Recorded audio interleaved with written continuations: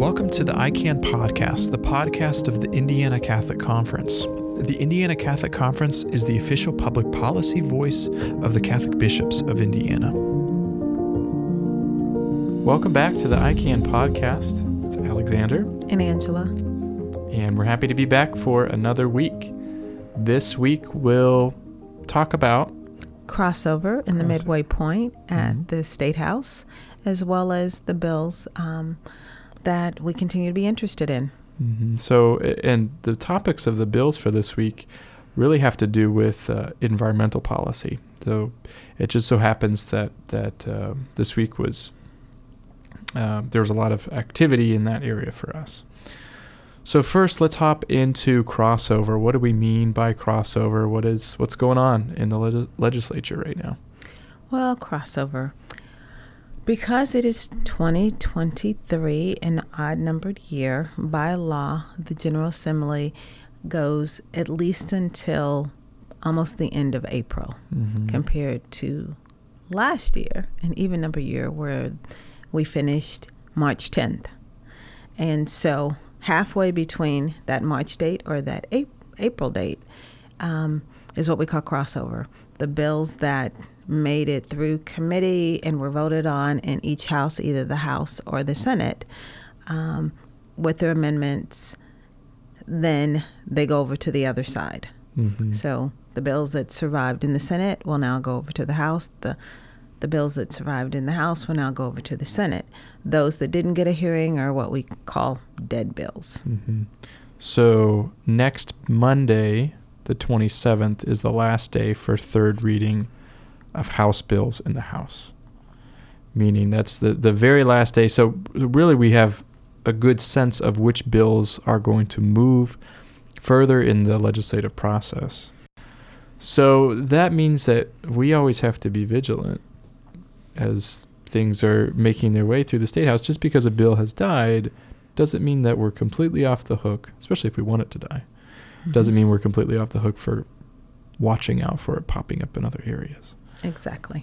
That being said, there's always bills that we support that don't get a hearing and that we'd love to see go forward, some good ideas. And unfortunately, there are a number of those that were in the session this year. Yeah, in a perfect world, 202, the one that would give more rights to tenants and create court-ordered escrow account. It's supposed to go to summer study, but if the House decides to put it in something, that would be a great thing, or put one of the important components of it into something else. Fingers crossed. So now that we've covered crossover, that's the point where we're at in the session. We have a little break and can breathe a little bit, but I think we also have a greater focus on, now that we know we're not tracking so many bills, but we have the sense of, okay, it's this finite number of bills that we're following. So I think it gives us a little more clarity on what's going to happen the second half of the session. But going back to speaking about bills that are dead, there's one this week that we're going to talk about that is a dead bill, but we want to highlight it because we think it's really important. And this is Senate Bill 335. Senate Bill 335 got a hearing in the Senate Environmental Affairs Committee, but it didn't receive a vote. Because it didn't receive a vote and go out of committee, that's why it's considered dead. Now, there's always an potential for it to be assigned, for the substance of the bill to be assigned as, say, a summer study topic or something like that. But ultimately, that bill itself is dead. Was there testimony on this bill? There was testimony on the bill, and the ICC testified in support. Now, this bill, Senate Bill 335, would establish what's called a Climate Solutions Task Force. And this task force is made up of 9 members, some members of the General Assembly, as well as some independent experts. And a task force generally is a body that studies issues that are assigned to it in the interim period between meetings of the General Assembly. So really what we mean during the summer or guess it usually ends up being more in the fall, around September, October, depending on the task force or interim study committee. They'll study these issues. So anyway, this Climate Solutions Task Force is an idea that's been led by a group of high school students starting in Lafayette, Indiana. And since they started with this idea, they've attracted a number of groups who are interested as well in supporting this. And so the ICC supported it last year. It didn't receive a hearing last year because it was the first year. And this year we're glad that it got a hearing, even if it didn't get a vote. Do we know why it didn't get a vote, even though they took testimony? I think it had to do with just the will of the committee chair and the members of the committee. So I think the conversation that we had during the testimony, during the committee meeting, was hopeful, because the way the ICC is looking at this is it's a very reasonable step to studying some of the issues around environmental resiliency and climate change in Indiana. And I think one of the biggest arguments that I made in giving testimony for the ICC is that it's a very prudent step in addressing, really studying. We're not hopping into any one policy proposal, but studying different issues. And let me just outline a few of those issues that the task force would be required to study. One of them would be the feasibility of carbon credit markets. And this is something that has been talked about at the national level, and it's also something that we've talked about at the state level in past sessions. And it's an idea that tends to have pretty broad bipartisan support. But we haven't done anything with it in Indiana because it's not really understood how would we best do that. So that's one example. Some of the other examples that the task force would study would be studying methods to provide Indiana farmers with opportunities to understand the impact of climate change that would have on their practices, and help them to research technology and other things that would help them to adapt to that, so that we continue to have a thriving agricultural industry.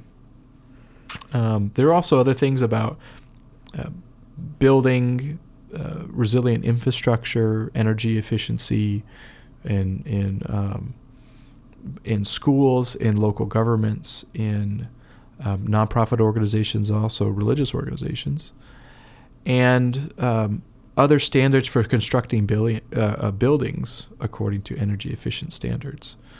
So, and that's just a highlight in some of those things, and there's always an opportunity for additional topics to be assigned to that task force. But ultimately, the end product of this task force is to create a report based on all their findings of studying over the summer and submit that to the General Assembly.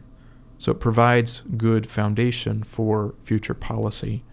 And we think it would be a really good step.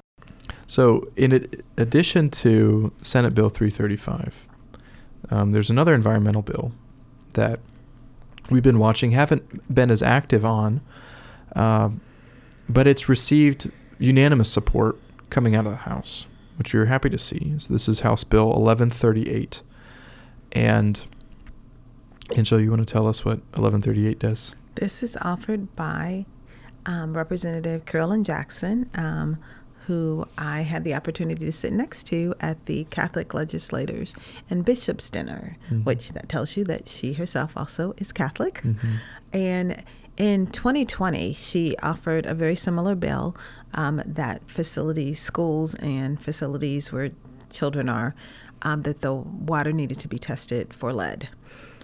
Back in 2020, preschools and daycares were amended out, which again might be one of those things that you scratch your head at, because we know that younger children with smaller brains could be more adversely affected by smaller amounts of lead. And so when this was originally passed, and that was her thinking also, to protect this really vulnerable group. And so she's been working diligently for the last few years, and finally this bill addresses daycares and preschools, and we will get more involved as it goes to the Senate side because we hope to see it pass. Mm-hmm.